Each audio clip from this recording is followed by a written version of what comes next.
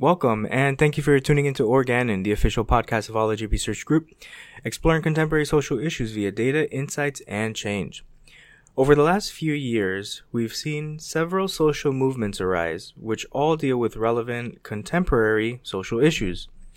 On today's episode, we reflect on some of these modern acts of solidarity, social movements of decades ago, and compare them, all to answer the question, are modern protests effective? Present today to discuss this topic from San Diego, we have myself, Carl Letamendi. And Jasmine Letamendi. And Casey Schaap. And recording from 2.5 hours north in Los Angeles, we have Courtney Hirose. I might not even be right about the 2.5 hours. It's like 3. Okay. Who's counting? Well, it's 2.5 hours, no traffic. If you're talking about traffic, it's like a 6-hour drive. It's but basically a whole new country. Well, in line with today's topic, with protest, 4 hours. Casey, take it away. So, as you know, today is a big, big day for women. They're protesting everywhere. And, January 20th. Yeah. Yay! But, something I think a lot about these protests, you have the Black Lives Matter, gay movement. Every year we have gay parade, and now this new trend of women going to the street and protesting. And God, the pessimistic in me kind of feels like is it really effective, or are we becoming sheeps for corporations to brand themselves as socially conscious entities, and they're kind of like duping us into adhering to these values so that they can make more money. And I don't really see any progress in these movements. And when you compare movements in 1900s or civil rights movements, I feel like those have been a lot more effective. And I feel like today people just go in the streets just for sake, and I don't see any movement behind it. And I just was curious what you guys' thoughts for that, if protests of today are effective, or we're just using it as a chance to, face bomb and Instagram and Twitter, market ourselves. Thanks for setting the tone, Casey. So I think that when it comes to social movements, that when people want something, society behaves cyclically. First, they ask for something that they think they need or that they want, and when they don't get it, then they demand it, and then when they don't get it, then they fight for it. So then I think it's kind of like those three things, that there's like a cyclical process in terms of discovering that there's something that's not right, for example, and then moving forward with it. So then, like when we think back of like the civil rights movement, for example, right, that had like a very clear objective. There was lots of people that were behind it. It was initiated by student clubs and organizations. And it was kind of like a sequence of events that started small, and then it had a really big influence because it was able to quickly bring in a whole bunch of people very rapidly for the cause. But to Casey's point, it kind of seems like now that there's like a lot of pop-up movements that come up here and there. And one thing that saddens me a little bit is that, I mean, I'm like looking back at other social movements, you can tell like, wow, there was like a really big impact that they caused, like, disorderly conduct, and they blocked roads and did what they had to do to get attention and to make sure that that the decision makers recognized that there was something wrong and that they needed to take steps towards making sure that they corrected whatever was wrong at the time. But now I feel like, people tweet things, and that's the extent of their civic involvement, is that they tweet. And I saw on a comedy show where they were interviewing a millennial about voting for Bernie Sanders, and he was like, "Yeah, I voted on Twitter." And it was, kind of funny, but I mean, at the same time, like, a lot of people are very quick to get on Twitter and say what they want to say, but then when it comes to actually getting out there or doing or registering to vote, even for like their local government officials, you don't see that happening. So it just made me wonder whether or not there's other reasons for having social movements. Maybe there are people who are making money off of it, maybe selling like t-shirts and like marketing material and whatnot, but I don't know if they're as effective as they used to be back in the day. Courtney, what do you think? Well, if you think about it, some of these things you're saying them, but how long did it take for women to get the right to vote? You are looking back at a period of time and you're like, they protested this and then they attained this, right? But it was over a course of years. We're seeing a rise in protests now. You don't know what's going to happen in 2 years. If anything, from a woman's perspective, I would say for a women's march, yeah, there's selfish reasons to everything. I totally agree with your guys' point. I think people are going to make money off of any opportunity. It's just people are like that, unfortunately. But I think it also raises the point of that girl who's walking that march now feels empowered that she has a voice that maybe she didn't feel like she had before.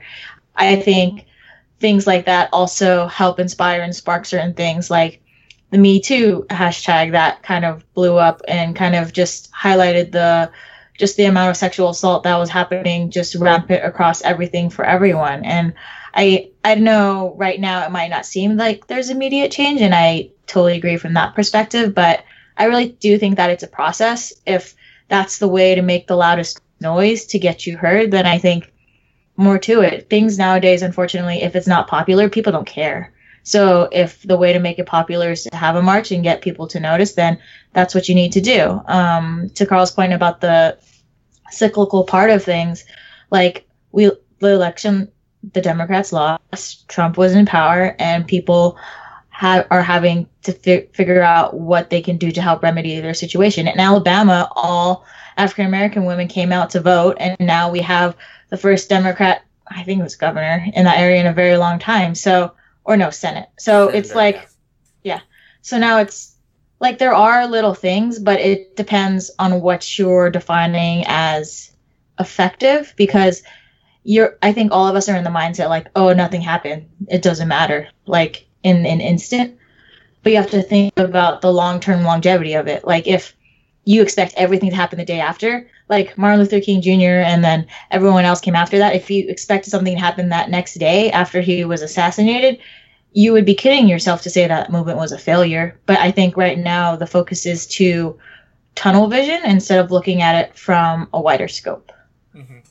But then, I think it's tunnel vision, but then it's also a lot of tunnels, because Martin Luther King, for example, there was one movement and it was tiny and then it grew really, really big.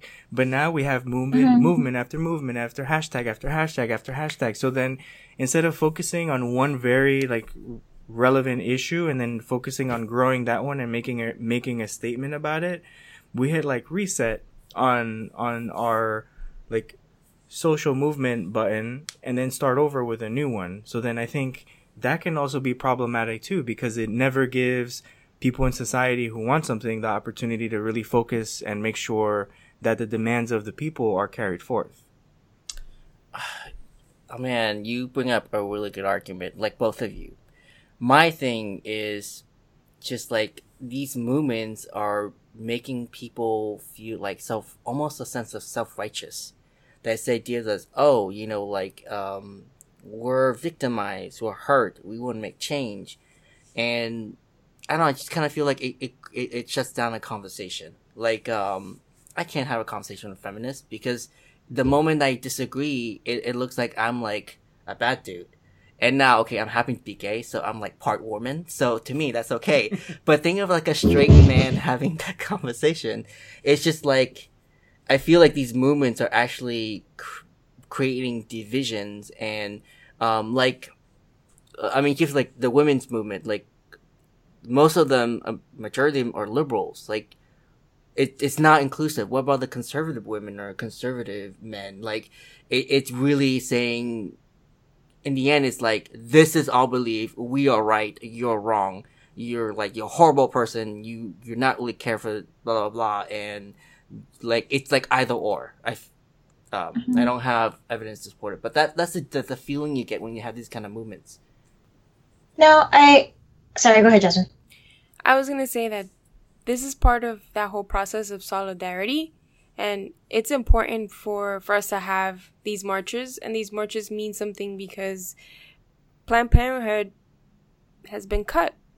Planned Parenthood has been very supportive to teenagers and that are, can't afford certain services or even receive birth control. So that has also helped stop teen pregnancies because there's alternative methods to that.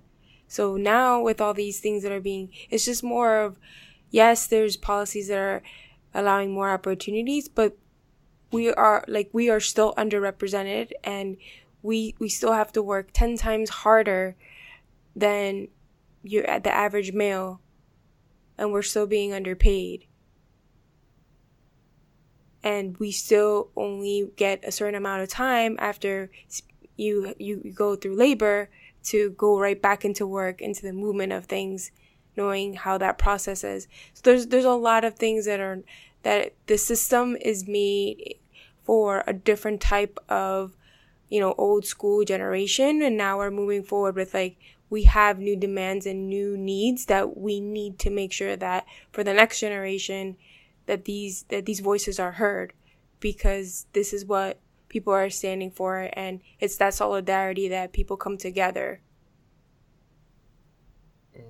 Courtney, you gonna say something?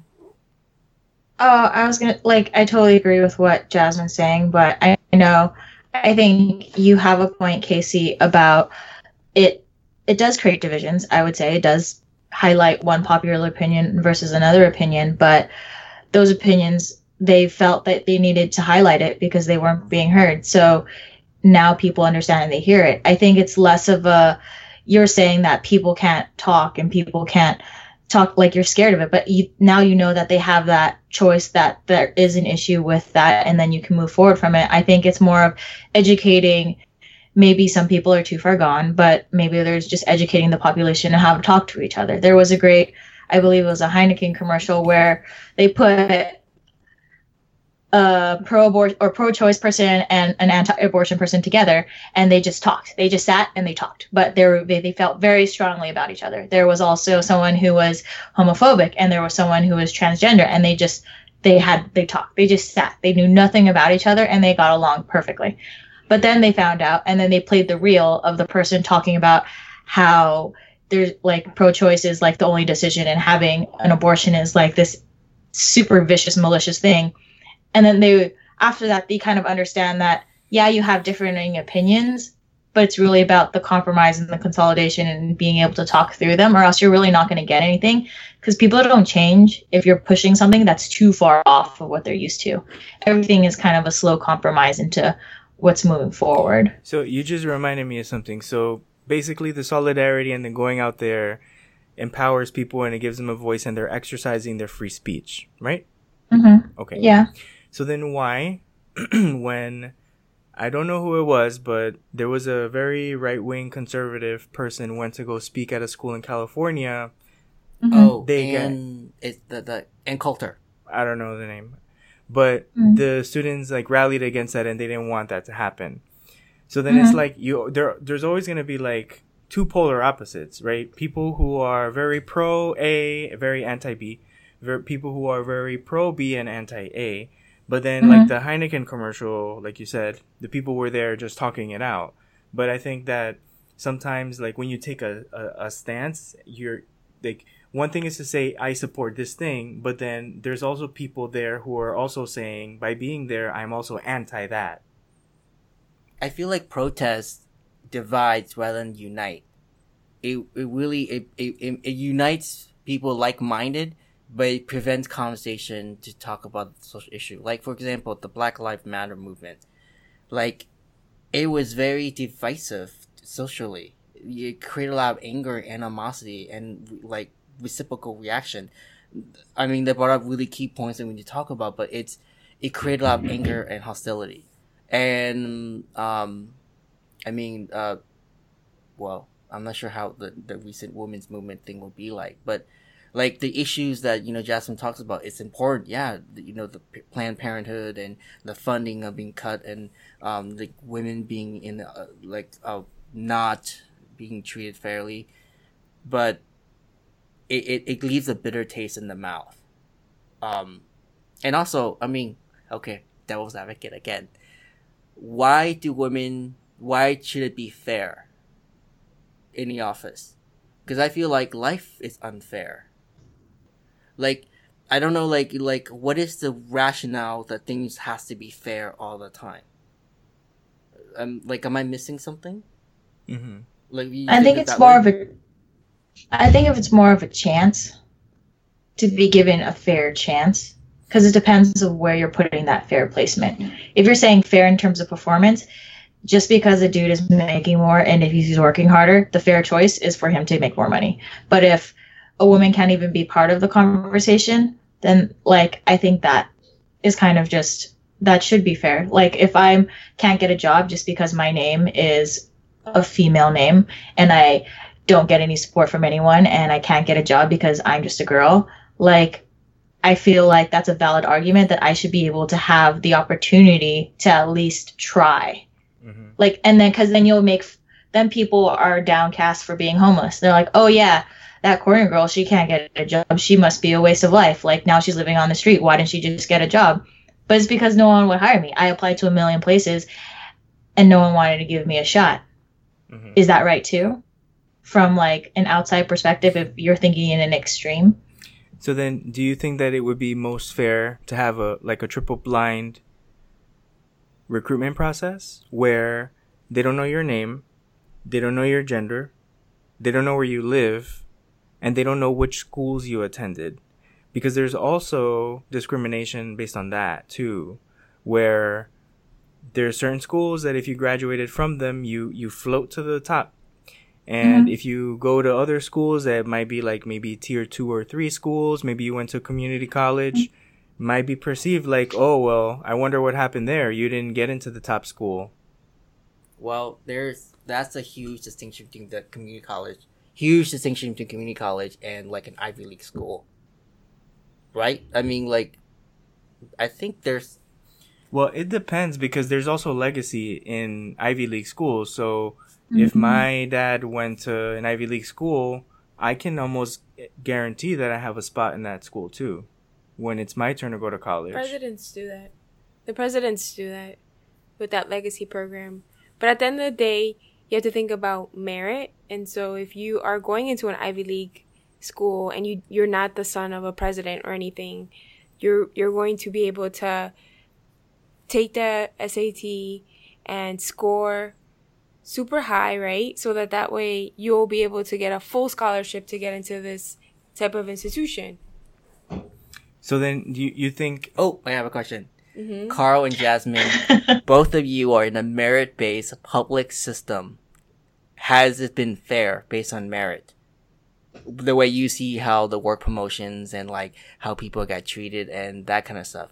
Do you think it's effective? I don't think it's based on merit. Because how long you stay in the company, you can't get fired because of tenure and all that kind of stuff.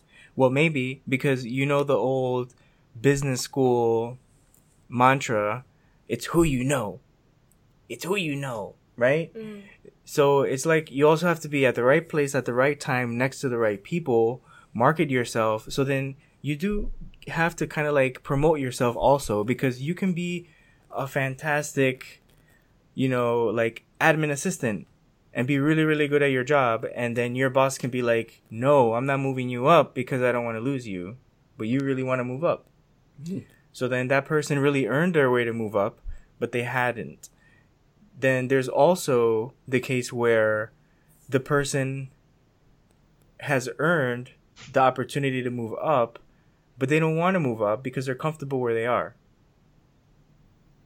So then I guess it just depends. But I don't think it's absolutely merit-based 100%.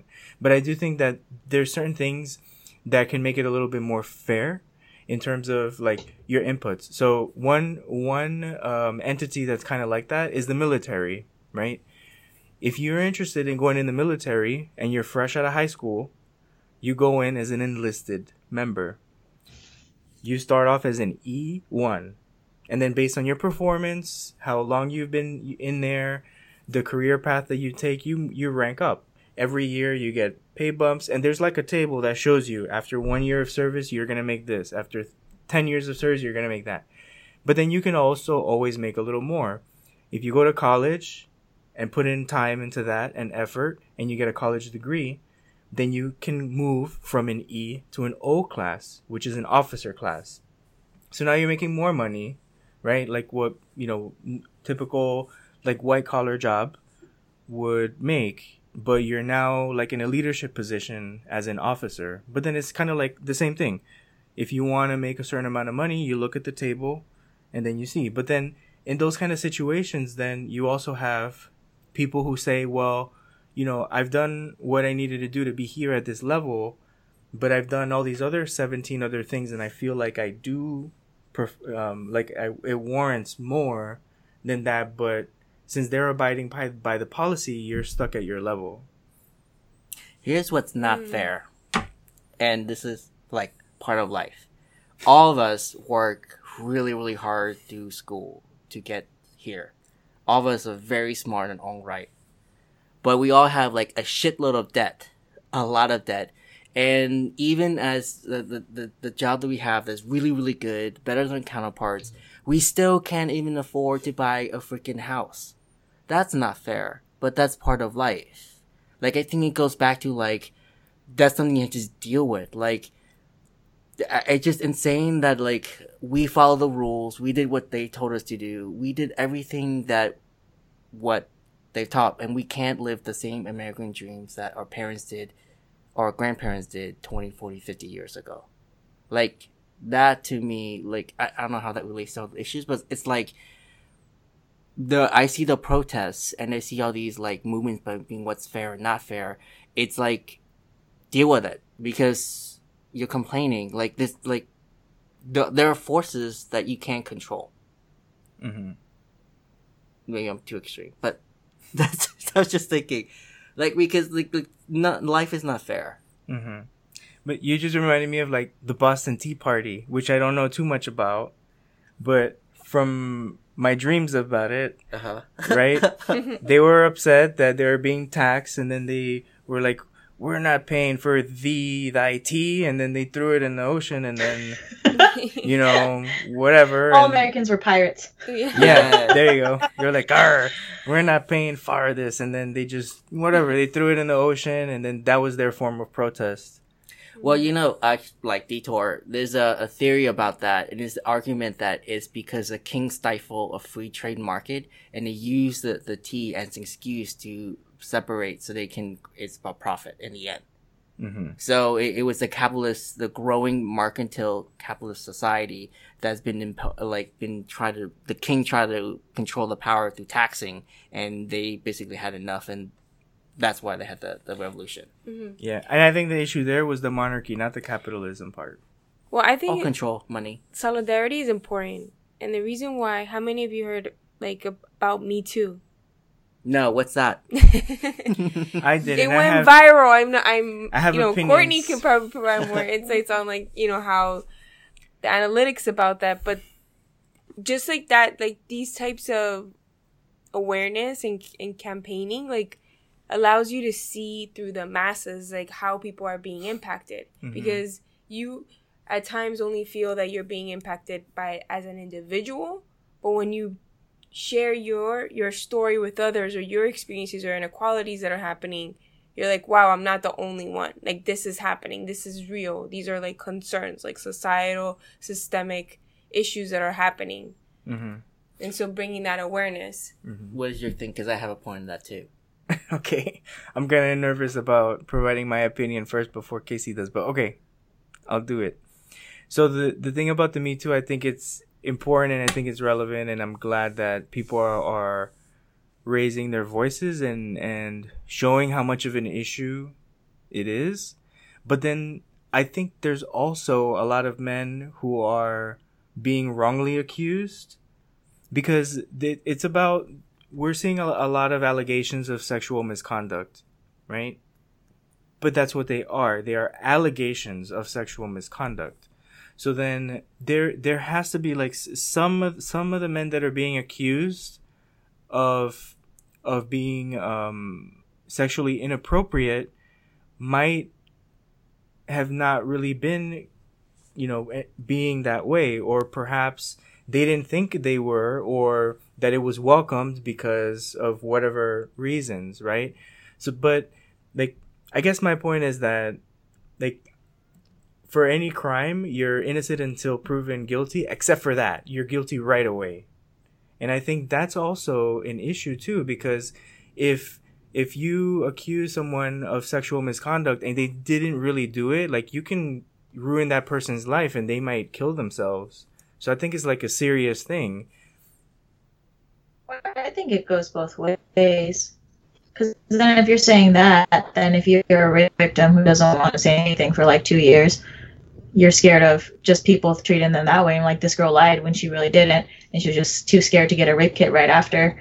Then I think that's why the Me Too movement has importance, and the fact that like, you kind of need to know that it's okay to say something, because if maybe someone holds you too close, maybe someone like follows you and they think it's okay because it's okay. Someone grabs your ass and they're like, okay, yeah, well, it's okay. It was harmless. I didn't do anything. It wasn't like I raped her or anything. I just touched her butt. Like, if you're not put in that situation, then you have like they should be maybe not to the extreme, but I think just with the rising awareness, definitions will have to put into place in terms of what's acceptable, and like the definition of how things should be tried in terms of allegations. Like, I know right now everything's like flooding up and there's a whole bunch of like in the news, but at the same time, you can't really marginalize it. Mm-hmm. Yeah, and I think if that's the intent, to try to create new knowledge about what is acceptable sexual behavior and what is not, and what is consent and what is not, then that's good. Because then you're kind of like setting the new social norm for what is considered to be appropriate sexual behavior, and when it's welcomed and when it's not. And I also think that the hashtag #MeToo movement has to trickle its way into high school, because I think that just by hearing the stories, like, these kids are, I don't know, they're like grabbing each other all the time. So I think like there has to be some sort of like educational piece also to try to instill the values we're trying to develop now in them, so that they don't, like, the behavior that they might develop or that they're currently starting to show symptoms of can be like cut right then and there. I got 3 points that you guys made. First, I think Me Too is effective and is better than protest because it focuses on empathy and connectionness. And I think that's why that movement is a lot stronger than protesting in the street. The second thing I think is, do you guys think that focusing on this sexual harassment, like women, like all these abuses done onto women, it somehow makes women weaker? And like almost putting them in a pedestal, like, oh look, they're victims. Like, it's at any given moment the boss could be touching the boobs to try to have sex with them. What is the opposite effect of saying, hey, you guys are not really equal like us. You need protection, or we need to have a discussion about how to look at you, or we have to get training about not to touch you in a strange way, or we need your consent to do this.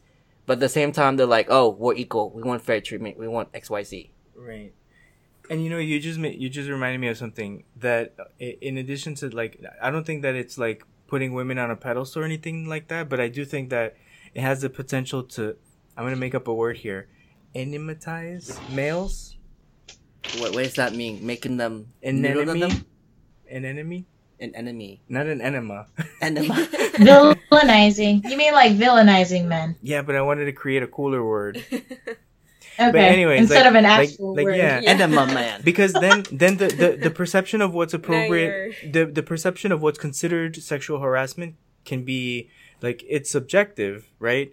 So I can, like, Jasmine, you can tell, too, like, you can tell one of your female colleagues, like, hey, you look really pretty today.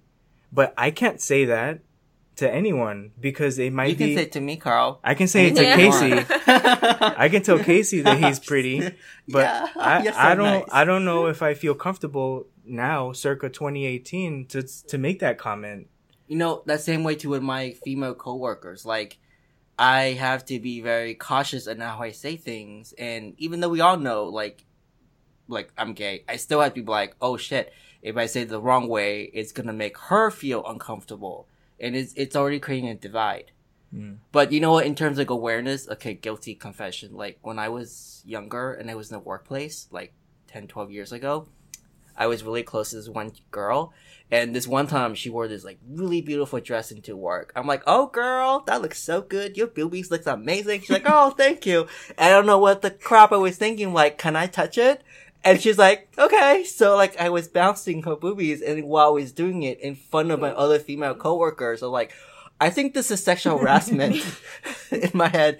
But like, it never occurred to me that I was objectifying her. We were just really close. But then, like, this is, like, a long time ago. So, but then, like, I had to, like, go to my boss, and we had to sit down. She's like, now, Casey, you can't be doing that to your female coworkers. I'm like, oh my God, I'm so sorry. I didn't mean to. It didn't occur to me. Mm-hmm. But, like, I guess I would be a sexual offender if you think about that. Yeah. But, like, in out of context, is like, But I you was had really consent. young, and I didn't really know what it was. I mean, like, we were all, like, kids, you know, in an Yeah. office. So, like, I think that element we have to take into consideration, too. Mm-hmm. So even though like you the two of you were cool and it was permissible, like maybe in the workplace culture was that it The was not. environment. Mm-hmm. So then it makes me think like something as simple as like a hug can also be perceived that way too. Like, oh, you're hugging your coworker at work. Ooh, you know, you don't want to do that because it might be perceived a certain way. Yeah. Yeah, like most senior leaders in organizations, they don't hug people. They just smile at them, or it depends, like, unless they've built a relationship and they've worked with somebody for a long time. But it's just more, or they ask permission before they could hug, just because of the training that they've had to get and all these mandates that are coming in. Mm-hmm. Yeah.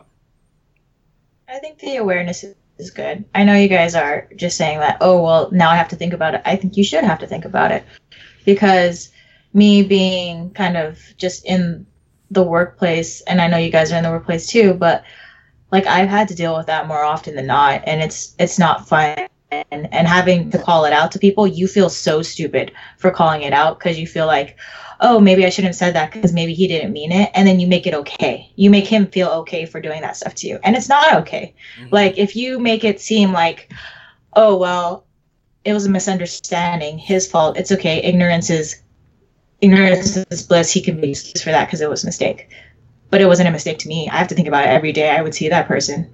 Like, I know I'm getting a little emotional, but it's just from personal experience. It's not, I think it's it's the male kind of awareness that's kind of comes out of it. Yeah. That's important Mhm. more than like you feeling like, oh God, I have to do this extra thing now just to make sure she feels comfortable. But I think that's the whole point. Mm-hmm. The whole point is for you to be aware, and then it becomes part of your thought process. It becomes part of your being, and now you don't feel like it's a choice. Just now you respect your female coworkers not to do that stuff with them. But then it's also more about just the awareness. It's like you are aware and now you need to comply. Like you're aware that this is inappropriate behavior and now you have to comply to these new social norms. Like back, thinking back of like the sexual harassment videos of like the late 80s, that they used to play like in new employee orientations. We wouldn't know because we weren't in the workforce then. But, they had implemented these videos and it's like, this is unacceptable behavior. You can't do this. You can't do that. If this happens to you, you call this hotline or whatever they did back then. But then I think, like, yes, the awareness part is also good. But then what's also important and what comes next and what I don't see a lot of is the enforcement part of it also. Mm-hmm. And that's where, like, HR really plays a role, especially in organizations. Like, HR really plays a role. So if you ever find yourself in these situations, you have to, obviously it's always recommended to talk to the person, but you have to report it or do something because Like, this might, you think that that this is the only incident, but it hasn't been. And if there is no documentation of this, then there is no way in terms of for the organization for this behavior to be corrected, or for them to do like sensitivity training too. Yeah, for some places, if there's no paper trail, it didn't happen. No, that's how it is in the U.S. like, or anywhere. Like, you need to like building evidence, building cases, and so the organizations are always going to think about their best interests and how can they protect the images. So thinking about how to navigate those aspects. Well, okay, you have two opposing narrative in the workplace. One is behaviors of what you're doing is unacceptable. That this is not okay, right? And so you're creating distinction between two groups, men and women. But then the other narrative you're trying to say is we demand equality. We are just as good as you. We are just like you. I think it's different because we're asking equality in terms of like promotions and working and like pay. Like, I think we're also asking for equality in don't touch me. I'm not going up to my female, like my male, like whatever, my male coworkers and grabbing their balls or whatever. That would be inappropriate. You know what I mean? Like, it's just, that's not something I would say a general average everyday female will do. They wouldn't naturally go up to you and touch you like that. Like, it's because it's weird, it's unacceptable, and it's not appropriate. But if you go up to a girl and you touch her butt, oh, maybe he it was an accident, he brushed on her, oh, he said something a little too suggestive and she didn't like it, like, oh, maybe he was just joking, then that's okay. We're just asking to be treated the same and not to be marginalized from that perspective. I think it's the same thing. You're saying we want special treatment. We don't want special treatment. We want the same treatment. We don't want to feel uncomfortable to be at our desks every day. That's the main thing. I'm having trouble articulating. It's not what you're asking for, is the message you're coming off. Because even though you say it's not special treatment, in some way I feel like it's a special treatment because we all have to change our behavior. And I'm not saying that that's the bad thing. What I'm saying is like, you're forcing an organization to change their culture, which is something that is ingrained and it takes a long time to build. So you're really asking them to accommodate by changing the new way of looking at work. That in itself is a change. I don't want to like say special treatment isn't way. You're forcing someone to change the natural, what's been done before. So you're creating distinction in a sense. But then you're demanding, not you, I mean like demanding that there needs to be like that in the end I'm just as capable, I'm just as good, my quality is just as thing. The only thing's different is my gender or. But there's also that you have to think about it like in a historical perspective, that there's always been that disadvantage, that men have always had that privilege before women. And so, you know, even just like Courtney was saying, the right to vote, all these different things. So it's not just about that. It's like we've had to work harder being underrepresented to be where we are now, and then to continue to, because when you go into meetings or things, you could be the only female on the table and you're all with men. And so it's like, these are things that it's kind of like how we were talking about affinity, or finding like people that look like you, or having that resourcefulness and awareness. Like, that's all part of this process, and messaging that there is these inequalities, and that you can't just go up to somebody and touch them or say comments and make them feel uncomfortable, because that's harassment.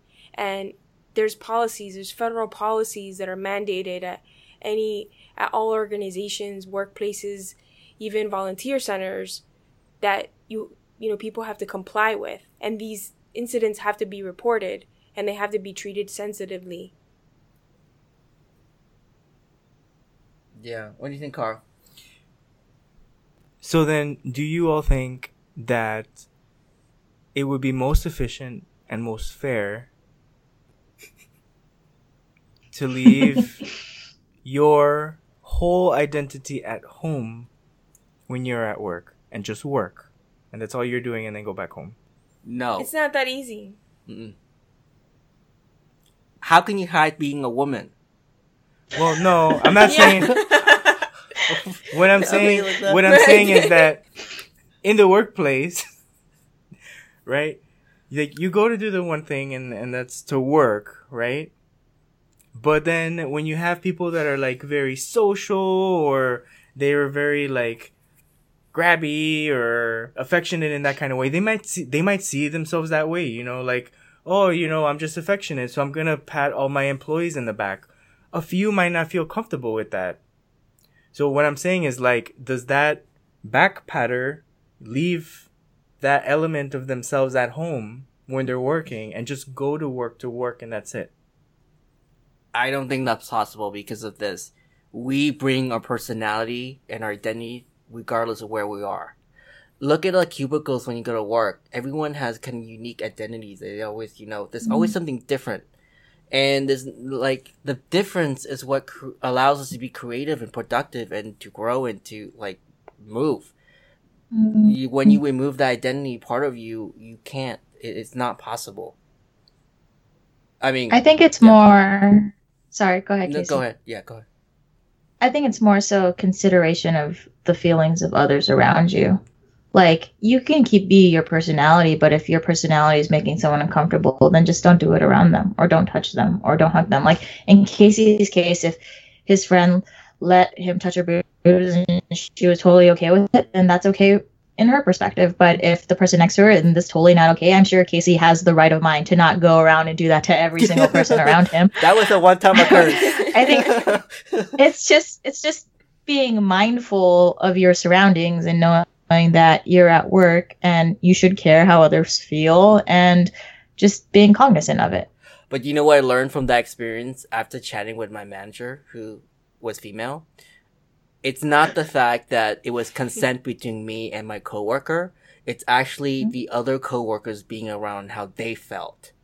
And that's something that never occurred to me because like harassment is not necessarily can be done to you, but it's how you interpret it looking at the action. But you know what's one completely agnostic way of ensuring that something like that doesn't happen at all is if it was company policy to begin with. Because then it's on paper and then it's like, hey, this is what you signed when you decided to be an employee here and what you're doing is unacceptable. So then it's not so much about how was I perceived? How did others perceive it? How did I feel? How did you feel? How do we feel? It's on paper. It's policy. You violated the policy. There's consequences. So then I think that's why I keep going back to the enforcement part, because the bringing it as an issue is important, but then what follows has to be enforcement of it, policy development. It's going to be a long list. Yeah, the list would be endless. Don't sneeze, don't There's so much. Yeah. Open your eyes. You're going to be fired. Don't breathe. Yeah. Yeah, this is definitely an interesting topic issue. Yeah. We might need to have a part 2. Yeah, but I would like to tie it back to the original thought. Without the initial topic to talk about the protests or the Me Too, we wouldn't have talked about this probably naturally. Mm-hmm. Oh, really? Yeah, that's sure. right. Here's my thing about like one of the protests, the gay rights movement that started in 1969, and it's What? that was one of the protests. You said 1970, 69. I meant 1969. The 70-69. I forgot. It's 69. Okay. But that was a successful protest that became a parade. But now it's almost like the parade is no longer captures the movement that started 40 years ago. Now it's just the marketing ploy for organizations to go, it's like, hey, we support this too. And here's a cool t-shirt. Now buy from our product. And like, it feels inauthentic. And they commercialized. Yeah, and so commercialized, and it just feels like a new way for organizations, companies, to make us feel something to trick us. But do you like going to them, Casey? Once in a while, but only with my friends. Yeah, but you like I think that's kind of the goal. Like you were working to get noticed and to make the movement and to raise awareness, and now you have this huge platform where you can do it, and everyone with similar interests and kind of similar backgrounds can all come together, join, and just feel comfortable in their skin. Like you have that opportunity now. You don't have to hide from it because it's there. Wasn't that the point? Oh, yeah. Okay, that's a good point. Yes. I guess you're saying it. But that's like one of many points. I mean, that's not the main thing of the parade anymore. I feel like it becomes less of that and more of companies. Mm-hmm. Yeah, but there's always like, I see what you're saying. Like, I think everything gets commercialized, and maybe they're taking the authenticity of it. But I think for someone who might be coming out and they just don't have a place to express themselves, they can go to one of those and they know they won't be judged because they're in a community of their peers. Yeah. Mm-hmm. You're already comfortable with being like gay and you're confident in it and you embrace it, and I love that about you, but not everyone is at that stage yet. I feel like people still need to develop to get there because it's not as easy as we all like. It's not easy. Mm-hmm. Yeah. I'm not that comfortable. I'm pretending. It's all facade. Yeah. All right. Well, we are well over the 30-minute mark, so I think we should move on to the bottom line. And we should rock, paper, scissors it. See who gets a question. Okay. All right. So ready? Rock, paper, scissors, shoot. So then Two Jasmine, rocks, two paper. All right. So then Two now rocks. it's Okay. me and Casey because Okay. we both had rock and Okay. Jasmine and Courtney both had scissor. Okay. Rock, paper, scissors, shoot. Yes. Casey gets the last question. I had scissor. He had rock. Okay. One question, and it's very simple. Do you think there will come a time in point of our future where there will be no protests? And if your answer is no, then why? Or is it possible? Is it too hard? Easy? No, it's fine. Okay.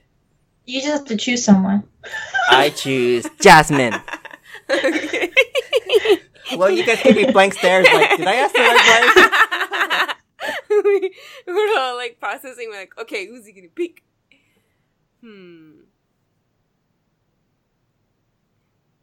I'd say that we can definitely live without like physical protests because now we have social media and all these different ways to campaign.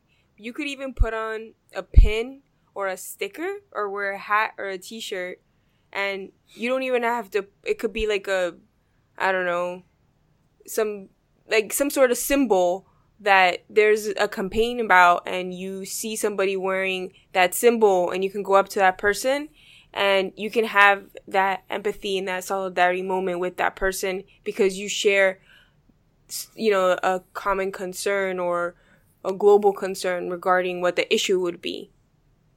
Like, for example, like if, like for cancer, like you could see people wearing those pins or there's a certain logo that you have, and like you can ask that person, like, and then you connect. So there's other ways like that you can bring awareness and have the supportive community, and it's global because like symbolism, if we're looking at symbolism, you could do it in multiple ways.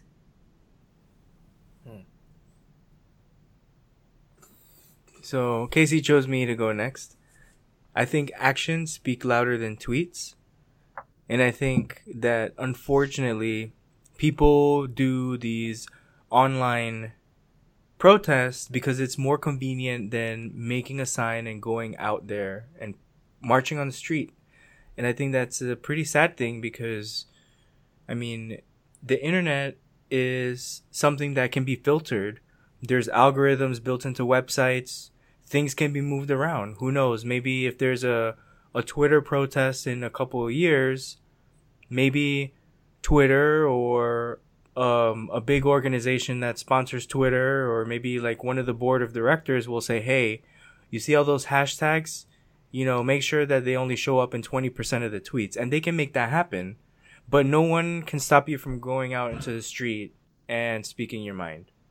Mm-hmm. So I do think that Numbers are powerful. people will choose what's more convenient, and a lot of people will do a hashtag and say, hey, I did my part.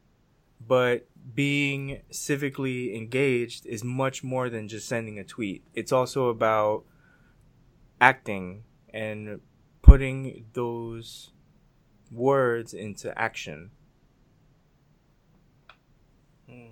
Courtney? Yeah. I think protest just means a group of people coming together to want to institute change for a certain reason. So I think just because we're always evolving, the environment's always evolving, and we're going to have to try new things, and people are going to have power and people aren't going to have power, that I think protesting is kind of inevitable and we'll always have it just as a consistent thing. But I don't think it's a bad thing. I think it just means people are exercising their right to kind of have an opinion. It's a human right. Mm-hmm. So, tying back to the protests, what my thought is, our system, social, economic, and political system is set up in a way where there's only winners and all losers. And protest is the discord between what people think is fair and unfair. And I don't think there's ever will be a period where people don't think things are fair, because by its nature, the system oppresses. Everyone can't be a winner. There has to be only one winner and multiple losers. So I feel that, take for instance, women's rights. I mean, this is not a new discourse that we're talking about. This is a continuation of ever since the beginning of our country. And to take that even further, what if it's the case that women become in power? Will they do the same thing that men do? I would say yes, because in the end, we're all human beings. And I don't think it's possible to have equality and fairness. I think it's just a changing of power. So protests will always happen. Mm-hmm. Great way to wrap up the show, Casey. And now we turn to our listeners. What do you think about modern protests? Are there any topics you'd like to hear on the show?